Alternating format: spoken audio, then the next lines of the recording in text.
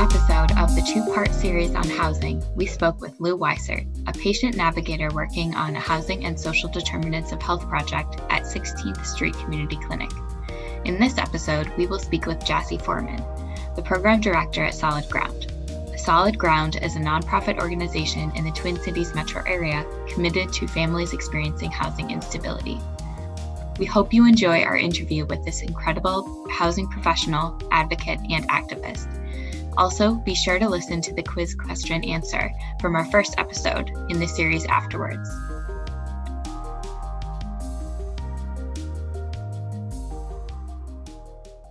Our first question for you is, can you tell listeners your name, position, and the work that your organization does? I am Jazi Foreman. I am the program director here at Solid Ground, and we work with homeless families. Our goal is to stabilize families who have been homeless. It could be short-term or long-term. We have 5 different programs for homeless families. Our newest program is Homework Starts with Home, which is a program that we collaborate with the school district and the Ramsey County Collaborative, as well as St. Andrew's Church. And we work with families of students who are homeless, who are referred to us by the community social workers. And then I'm officed at a site-based program that has 34 units of housing, 14 of which are permanent supportive, and 20 of which are transitional housing. We have long-term housing, which is a year or more of homelessness, or we have transitional housing, which folks come in for a 2-year stay. Our permanent housing is for unlimited amount of time here at Solid Ground at East Metro Place. And then we have a veterans program, which is located in Maplewood, our home front program, and we have 10 units of housing in a 50-unit building there. And we have scattered sites in suburban Ramsey and Washington County. We have up to 24 units that we work with community landlords to house our families. So at any given time, we work with 80 to 90 families, and I have staff of social workers, employment ed coordinators, youth and parenting coordinators, property managers, and then housing specialists that are staffed to serve our families. Thank you so much for telling us a little bit more about your work. I know that Abby was really excited to interview you, and it sounds like you've got a lot of great programs. So thank you. I'm excited to learn more. So how did you become interested in your current work? You know, I have a 23-year history in telecommunications, and I moved here from Seattle and worked with US West, which is now CenturyLink, and took an early buyout, went back to school and got my degree in at a theological seminary. And then a guy at my church just kept telling me I need to come work with them. I knew nothing about the nonprofit sector at all. And he said, but you just always, you meet people right where they're at. You know, I watch you minister to people, and you just meet people right where they're at. We need folks like you in our industry. And so, and I became homeless during this process because I ran out of money going back to school. So me and my boys became homeless, and one of my best girlfriends, we stayed with her for about 3 months. And during that time, I ran into someone who I was on the Hennepin County Leadership Academy. And he, I hope this, I'm going about this in a lot, because it's kind of my life history that brought me here. And he shared with me that he had changed his job too, and he was a property manager. And I told him, you know what? I had come out of US West and I lost my house because I kind of ran out of money. So I'm looking for a place to stay. So he gave me his card, told me who to call, and I ended up getting a place through him. And the experience of being homeless is something that I never thought that would happen to me and my children. And I think being a divorced single mom is the worst thing that could ever happen to you. And so I always wanted to help be that person to help facilitate someone's life to either help them out of homelessness or prevent them from becoming homeless. That experience taught me a lot about myself, and it taught me a lot about the importance of knowing and networking, knowing people who can help you, knowing just being able to navigate the system. And at that time, I knew nothing about social services or anything like that. So I learned the hard way how to navigate and become housed again. And now I own my home. I outright. I don't have a mortgage or anything. So it was a goal of mine never to be homeless again. So I worked towards that and I achieved that. So I just believe that I have the right attitude to help people who need that type of support, because it's the worst place to be in. And at that time, my baby boy was 13 or 14, and my oldest son was going on 17. So for them, it was really difficult. High school and junior high, it was a difficult time because their stability was ripped from them. And so the impact that it has on your family, it's just nothing that you can explain to anyone unless you've been there. You know what I'm saying? I mean, you can empathize and you can be in awareness, but my homelessness came because of economics. It didn't come because of anything that I was doing to myself or any inabilities. Even at that time when I would try to apply for different positions, they tell me I was overqualified. Or they it was like I'd be interviewed by folks as young as you. And they'd say, this woman knows more than me. She can do my job, kind of thing. You know what I'm saying? So it was just an awkward time in my life, but I managed to come into a place where whatever job became available, that's what I was going to take. And so at that time, I took a position it's called Resource Inc. And it was like probably a quarter of what I made in corporate America. And the woman said she wasn't going to even interview me because she saw where I came from. But I told her from zero to whatever is a raise. And I need to pay bills and feed my kids, And so I ended up getting that job and progressed. It was a brand new program, and that was working with youth. And so it just seemed like things just started falling into place as far as where I'm at now from where I came from in the nonprofit sector. I worked with the youth for about a year, and then I moved on to chemical health and mental health, working with Turning Point, which is an African-American culturally specific treatment program. I was worked with the men in employment and then became the program manager for the Mothers and Children's program. And that's how I got involved in housing. And then an opportunity came forth for me to go to Model Cities. And Model Cities and I was going to become the housing advocate there. And then I became the housing coordinator. And then I got the opportunity to become the program director at Perspectives, which is another big housing program in Minnesota for women coming out of recovery. And then I worked there for about 5 years. I learned so much between Model Cities and Perspectives about housing, about trauma, about the impacts of homelessness on families, and that, sometimes you're going to be successful with that family and sometimes not. Sometimes you just plant the seed and they move on and someone else brings them to a different level. So it's just so much that I learned in that process. And then I did a little bit of work at Lutheran Social Service. And then I came here to Solid Ground, and I've been here for 9 years. And I love what I do. I can honestly say that every day I get up to go to work, I enjoy what I do.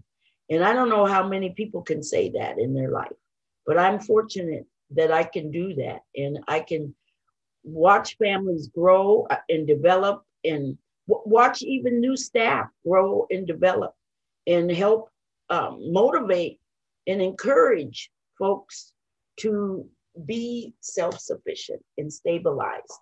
So that's how I got into housing. Yeah. It was a long journey, but that was my journey. Thank you so much for sharing your story with us. Our next question, and I know you talked a little bit about this already, but we were wondering if you could tell us a little bit more about why housing is something we should be particularly concerned about, and what are the potential consequences of ignoring that issue? One thing about housing, it brings stability to your life. It gives you, when you go home, it should be your sanctuary. It's your place to be able to be you and be free and be developed and be able to fellowship with other folks within your own home. And when you don't have that, you have no stability. You're in what I call a survival mode. And when you're always trying to figure out where your next meal is coming from, where I'm going to lay my head, where my kids are going to get clothes from, when it starts getting cold outside, winter clothes, boots, things like that, you are traumatized. You have one focus, and that is to survive to the next day. And that is no way to live. You are emotionally challenged. It can even create your emotional instability, where you become depressed or anxious.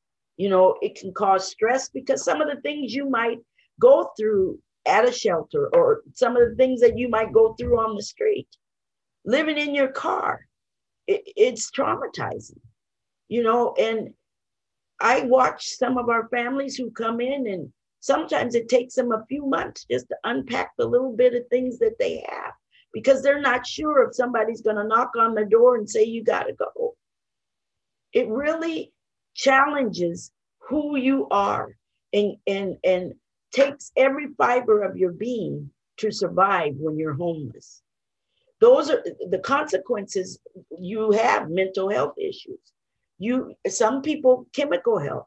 They can't survive a day without smoking their weed, because they can't function on just, some people drink, they can't function in that realm of life. And it is a hard way to go. When you don't have a key to call your own, when you don't have a lease with your name on it, you are homeless. And that is no place for anyone to be. And what does it do? It impacts our generations. To the mom, the dad, that generation, it impacts. And it impacts the generation that they're bringing up when they have children, because their children are traumatized. A child needs a home. Everyone deserves a home. And sometimes we have these preconceived notions that homelessness comes from people not doing right, doing things that they shouldn't be doing, but that's not true. Economically, if you're economically challenged, you can lose your home, because the price of housing is expensive. And if your income doesn't match, you can be one paycheck away from being homeless. And the consequences, it just impacts, it just doesn't impact the person who's homeless. It impacts the taxes, it impacts communities, it impacts other relatives. You know what I'm saying? Because someone's trying to help their people. And then sometimes they're not in a position to be helped. We have folks that we house here And they have relatives that are still homeless, possibly. And then they try to help them. Well, they can't, because there's only so much time that they can be, that outside guests can live here with them. You know what I'm saying? So it's just a domino effect. Because sometimes what will happen is a family will take in another family, and then they end up losing their housing because they tried to help another family, because that property manager says, you got to go. There's too many people in this home. There's overcrowding. So it's just, there's so many impacts to our community and our society that homelessness brings. I could go on and on and on, but it's really something that people need to really educate themselves on what homelessness is and how they can help. Wow. I hope that answers the question. Absolutely answers the question. We really appreciate hearing your insights on this. And you know, it's such an important issue that it's so maybe not represented well in like media, and not represented well in the news. So getting like a firsthand insight on that, it's absolutely incredible. Well, think about our veterans who are homeless. I mean, it's so, I mean, they served our country. And it's almost like no one cares. And until I can say the Obama administration came in, there was a definite change in the veteran process to getting housing. And I think about some of our veterans that have come in our program and have thrived and moved on with their families. You know, I think about some of the veterans that don't want to move. They're in a permanent housing position, and we've set them up with the appropriate resources. So now they have a stable place to live, and their children have a stable place to live.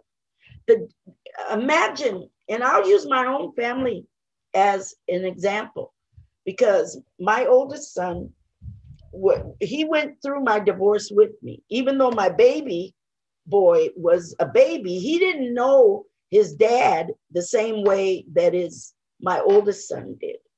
And so he went through a lot of trauma with that. And I bought a home after my divorce in Seattle. I lived in Seattle and moved here. And so when I moved here, my oldest son was in the 5th grade. And he was not, because he was a first grader when we went through the divorce, he kind of got behind in school, and it affected him emotionally. And so we went through children's therapy and all of that. But when I moved here, I got him a tutor, so that by the time he went through 6th grade, by the time he got to 7th grade, which is junior high, he was at reading level. And so I had the ability to do that for my child, to help him through his trauma. And then my youngest son, all the way from the 1st grade all the way through junior high, he had the same, we lived in the same home. He had the same teachers, you know, he had the same friends. Those friends are their friends today as adults. So the stability in their lives shows because they've been in the same environment. When you uproot your children and don't have the ability to put the resources in place to help them through that trauma, they become possibly those same homeless adults, because they haven't been developed. They haven't been given the tools to overcome those hurts and those pains that they've experienced in their life. And that's not everyone, but that's how sometimes folks become homeless again, because they did not get that stability. They did not get that reinforcement. They didn't get that person in their life saying how much they're loved, how talented they are, how beautiful they are. There's so many possibilities and opportunities for you. They didn't get those things. Because when you have generational poverty, it just perpetuates that homelessness. It just continues to cycle. And when I watched families come through our program here and they break that cycle.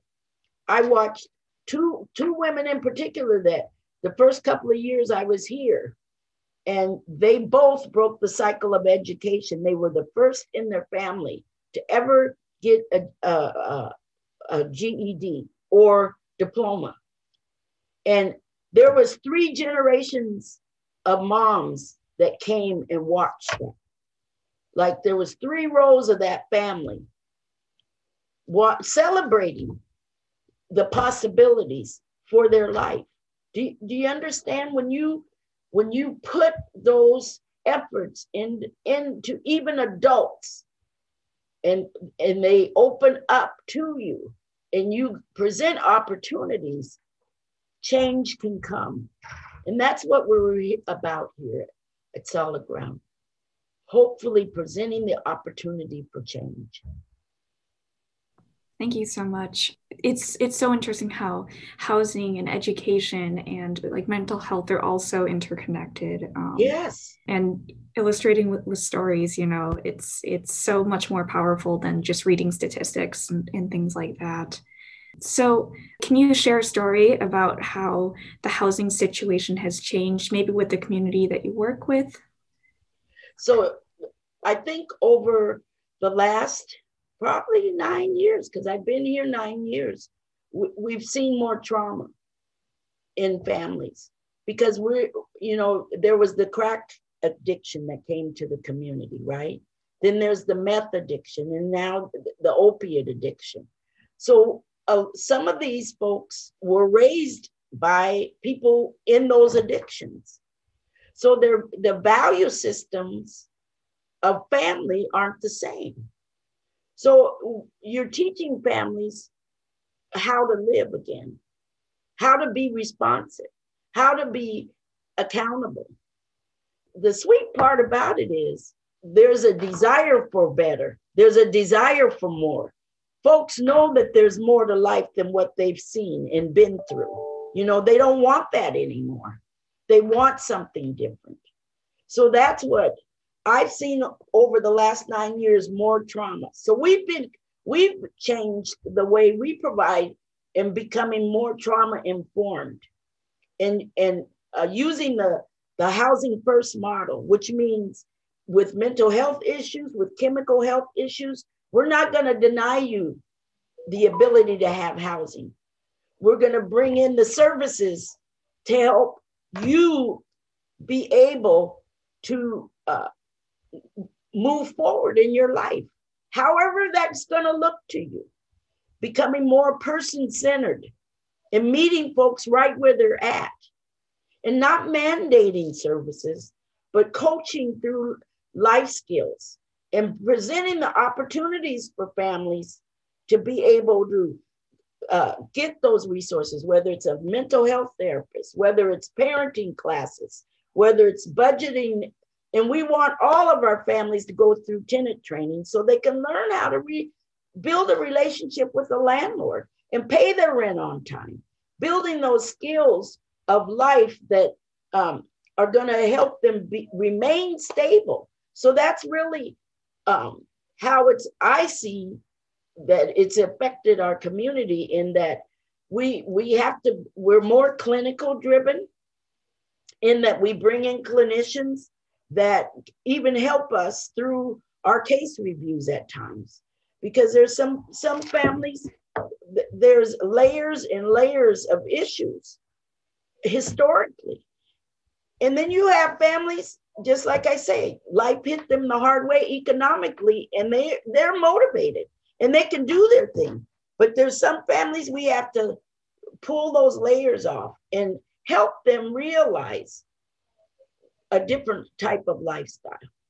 So there's a lot of different challenges, but there's also the great rewards of knowing that change has come.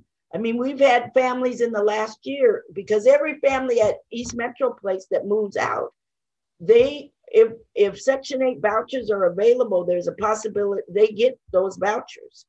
And we've had, I think, 3 families in the last year that incomed out, so they don't need the voucher. You know what I'm saying? So it's just amazing to watch people grow and change and be able to pursue their goals and feel comfortable in doing that. And so it's exciting, but it's also challenging. Thank you so much for sharing about your insights on that. It's really wonderful to hear more about the Housing First model and how Solid Ground is person-centered in the way that they work with housing. I guess maybe this ties into the last question a little bit, but what are some things that give you hope about the future of housing? Yeah. I think right now for us, we're looking at master leasing, because sometimes people's credit is not, or they may have a criminal history background. And so they're housing ready, but they've had some flaws in their history. So we're working right now to work with landlords to master lease. And that's where we pay the landlord, and then the participant pays us their portion of the rent, which we help build a relationship with that landlord and that participant, so that after that year's lease is up, they're able to take over their own lease. Those are some exciting things that we're doing. We also have partnered with different folks in the community. As I said earlier, like our Homework Starts with Home program, we partner with St. Andrew's Church, the Ramsey County Collaborative, and then the 621, 622, 23, and 24 school districts, working with them to help house children who are in those school districts who have been identified as homeless, as well as prevention dollars, which putting dollars into to prevent people from being evicted. So those are all different types of ways that we're working to help prevent and bring folks into housing. So we're recruiting landlords. Right now I have a volunteer that's working with my housing specialist. That's all she does is recruit landlords. We've updated our website with a whole landlord page.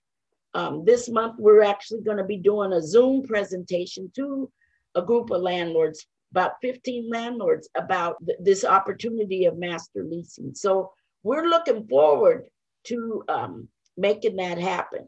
We partnered with Metro HRA with our Homework Starts with Home program, so we'll be able to give Section 8 vouchers out to 15 of those 32 families. So we have to come up with a criteria to make sure that it's going to be beneficial for the families that maybe long-term they're not going to be able to, I'll just say it this way, they may be economically challenged to be able to pay full market rate rent.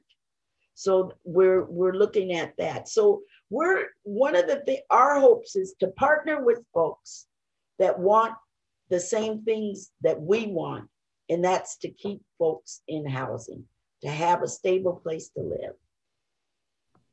I think you almost, I think you kind of answered our next question, but I'll ask it anyway, just in case you have any follow-ups. So how can people who work to address housing partner with other areas of public health?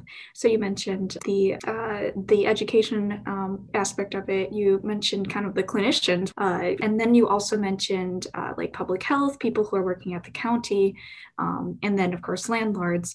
Do you see any other areas that like might be also included?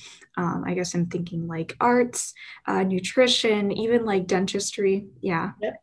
Well, we have chemical health folks that are that I can lean towards, and they'll actually come in and do assessments. I have a partnership in that way. The food shelf 3 times a week.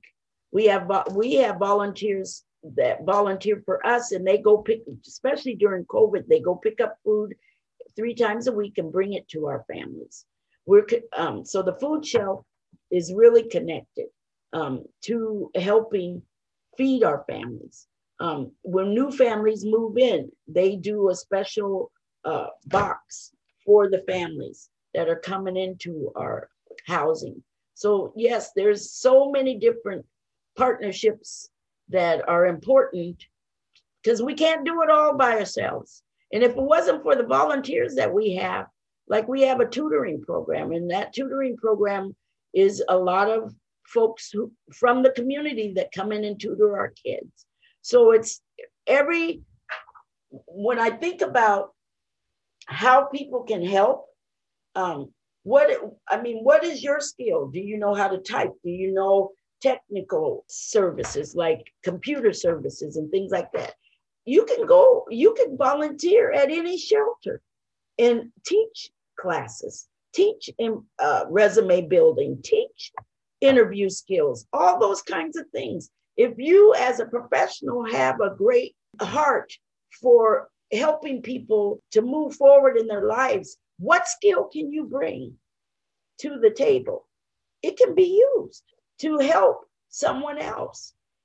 We have folks that come in before COVID. We can't do it so much now because of the social distancing, but every month we had a group in the community that would come in and prepare a community meal for our families.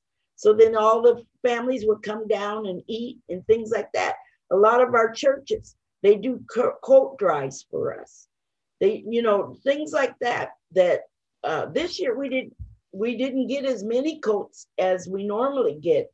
So we partnered with Goodwill and bought some gift cards or gift certificates for those families that we weren't able to get coats for. So because a lot of people, because of the social distancing, they're not able to get out and do like they normally would do for us. So this is a season to me with this pandemic for people to reflect on how can I give back to my community in ways that you don't even think of. And then we normally have a flu clinic that comes in. We also have had dentistry services come in and do the basics of cleaning the teeth and things like that for our kiddos. And so I think there's so many different connections in our community that can help through our shelters, through our transitional housing and all of that. People who need transportation, donating gift cards for Cub, donating gift cards for Walmart, donating gift cards for gas, things like that. Those are things that our families can use. When they start working, they got to get on the bus or they got to have gas for their car if they're fortunate to have a vehicle. So those are all different ways that folks can contribute to homeless families.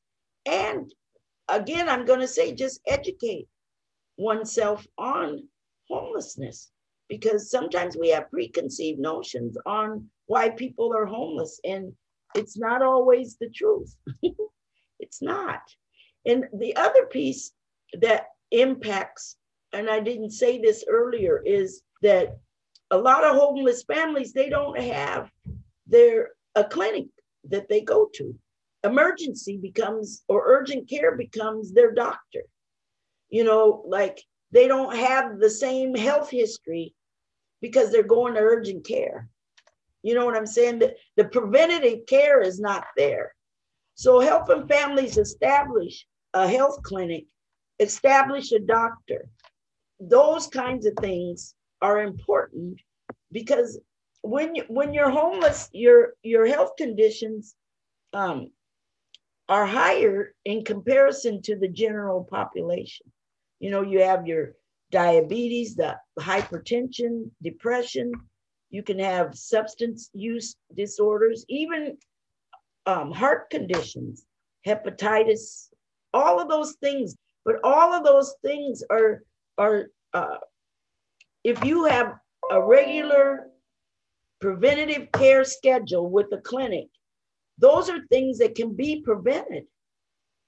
But if you're not in a system, a health system, and you're just going when you feel sick, that is what happens.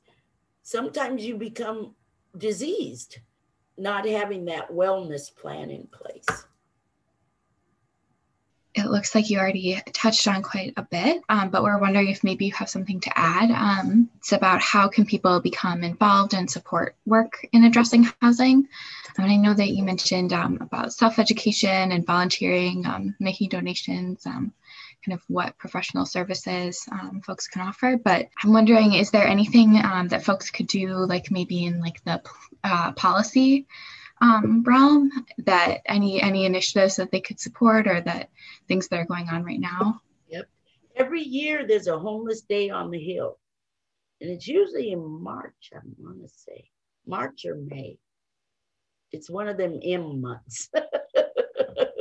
But we have homeless day on the Hill, and you can, whatever your zip code is, whoever your councilman or your senator or whoever, you can go speak to them in regards to homelessness and how important that is. And the other piece, and this is off of the political piece of it, but don't treat homeless people like they're invisible. If you see someone, say good morning. You could be their light. You could bring them out of just a good morning, and a smile could help someone in that depressed state. Realizing that they are a person.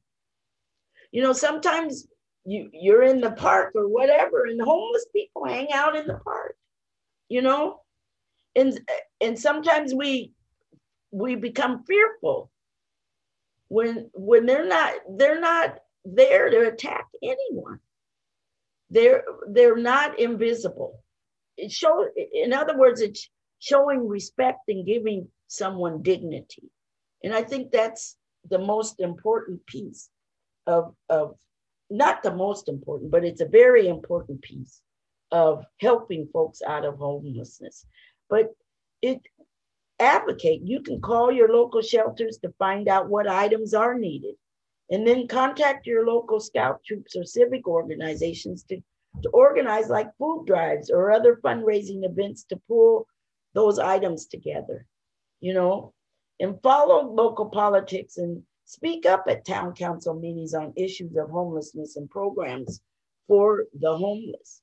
You know, sometimes you can even write, newspapers aren't as popular as they used to be, but some people can blog or they can write articles about your community and how people can help, you know, to get involved. I think it's important that everyone consider, what can I do to help? What can I do? Every day when I wake up, I always, part of my prayer is how can I help someone today? Put people across my pathway that I can just speak a word of encouragement to.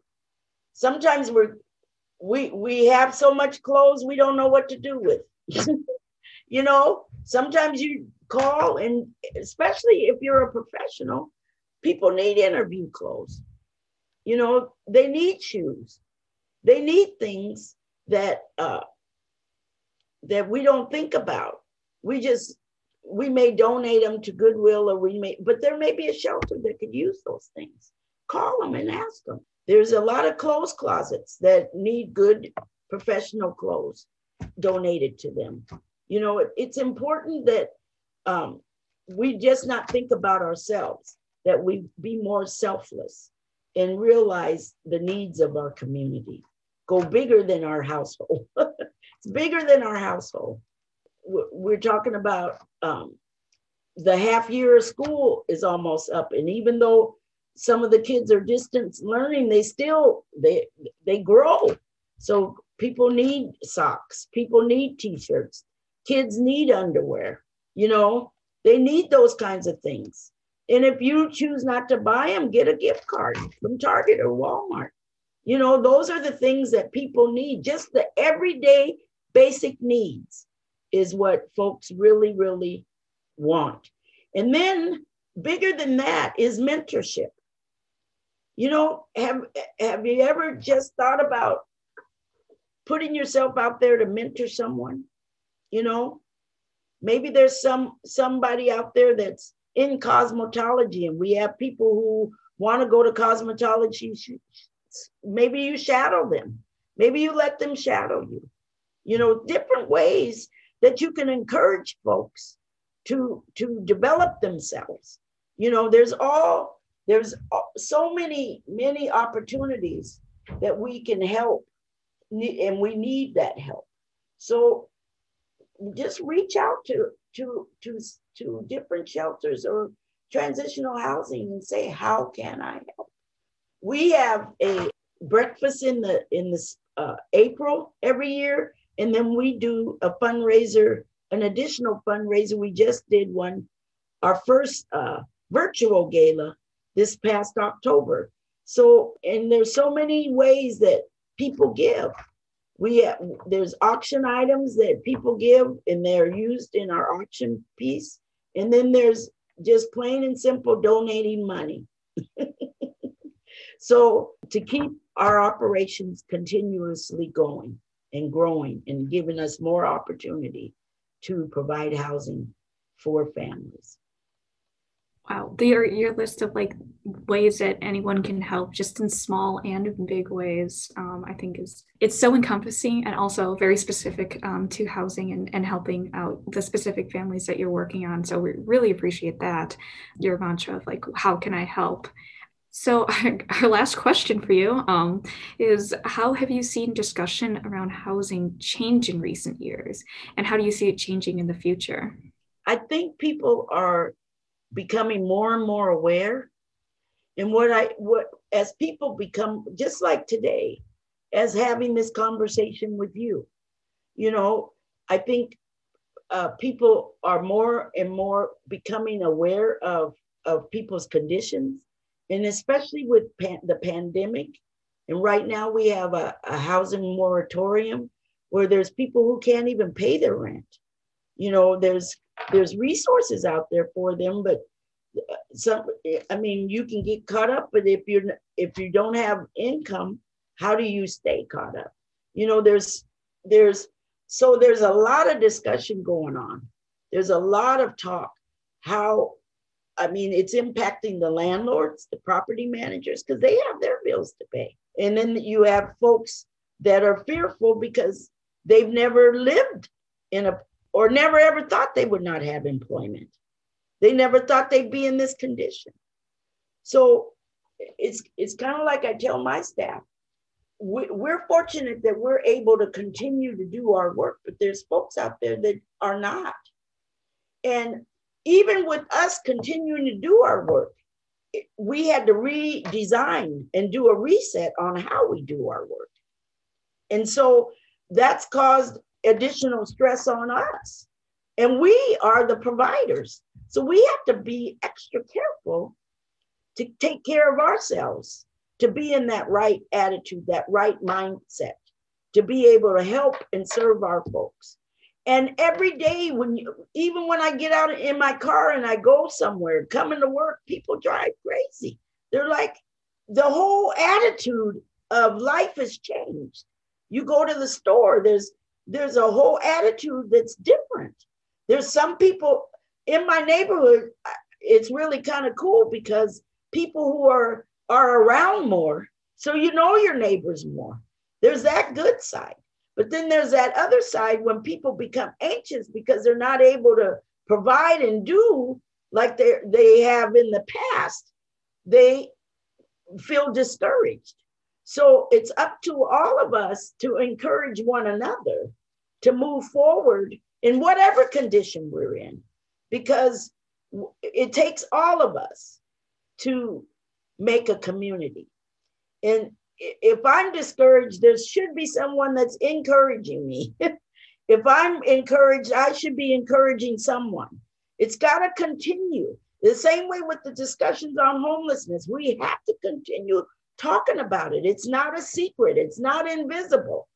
We have to continue to want more for our communities of people who have lost their jobs, who have fallen to mental health issues, who have fallen to chemical health issues, who have fallen to physical health issues that have caused them to not be able to be stable.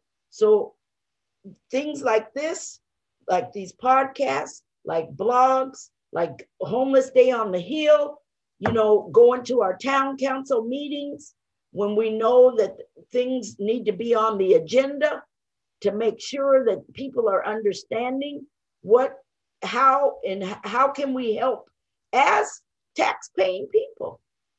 We should be able to tell folks how they spend our money, when it comes to housing, when it comes to any of it, our infrastructure, even our bus systems impact homelessness. We're located out in White Bear Lake, and we've gone to the council meetings regarding the bus system because on the weekends, folks can't catch a bus after a certain time. In retail, restaurants, they don't close at 5 o'clock or 6 o'clock. You know what I'm saying? So it's if folks don't have transportation, then they can't work. So there's just those kinds of issues that are even beyond having a home. You don't have the resources of transportation. A woman with children, she has to ride the bus to the childcare, then ride the bus to her work, ride back to the childcare, ride back home, So there's just all those challenges that no one thinks of, and when it's 20 below in January, and you're out there with your little ones, it's difficult. It's really difficult. So there's just so much to homelessness that we could go on for hours and never really resolve the issue, but we can become aware and what you as an individual can do. Everybody has a part. My granddaughter was watching football on Sunday, and her and her guy, and they were talking about how much these football players make. 84,000 or something like that. And I said, do you know how many homes we could build? Do you know how many people we could feed? How many bedrooms in a house do you need? How many cars? I even have me a little summer car. Do I really need that? No, I want it though. You know what I'm saying? Sometimes we don't look at what we're doing. It's all about our own self, It's so inequitable. You have folks that you have the have and the have-nots. It's just disheartening to think about. I said, how much money? 84,000. I said, what? 84,000? Or million, whatever they make, I don't get it. Who needs that much? Is it me thinking that way? Am I in this by myself? Boy, anyway. I really like what you said about thinking outside of just yourself and how everybody has a part to play. Yeah. I really like that. Yeah. We do. Yeah. We really do.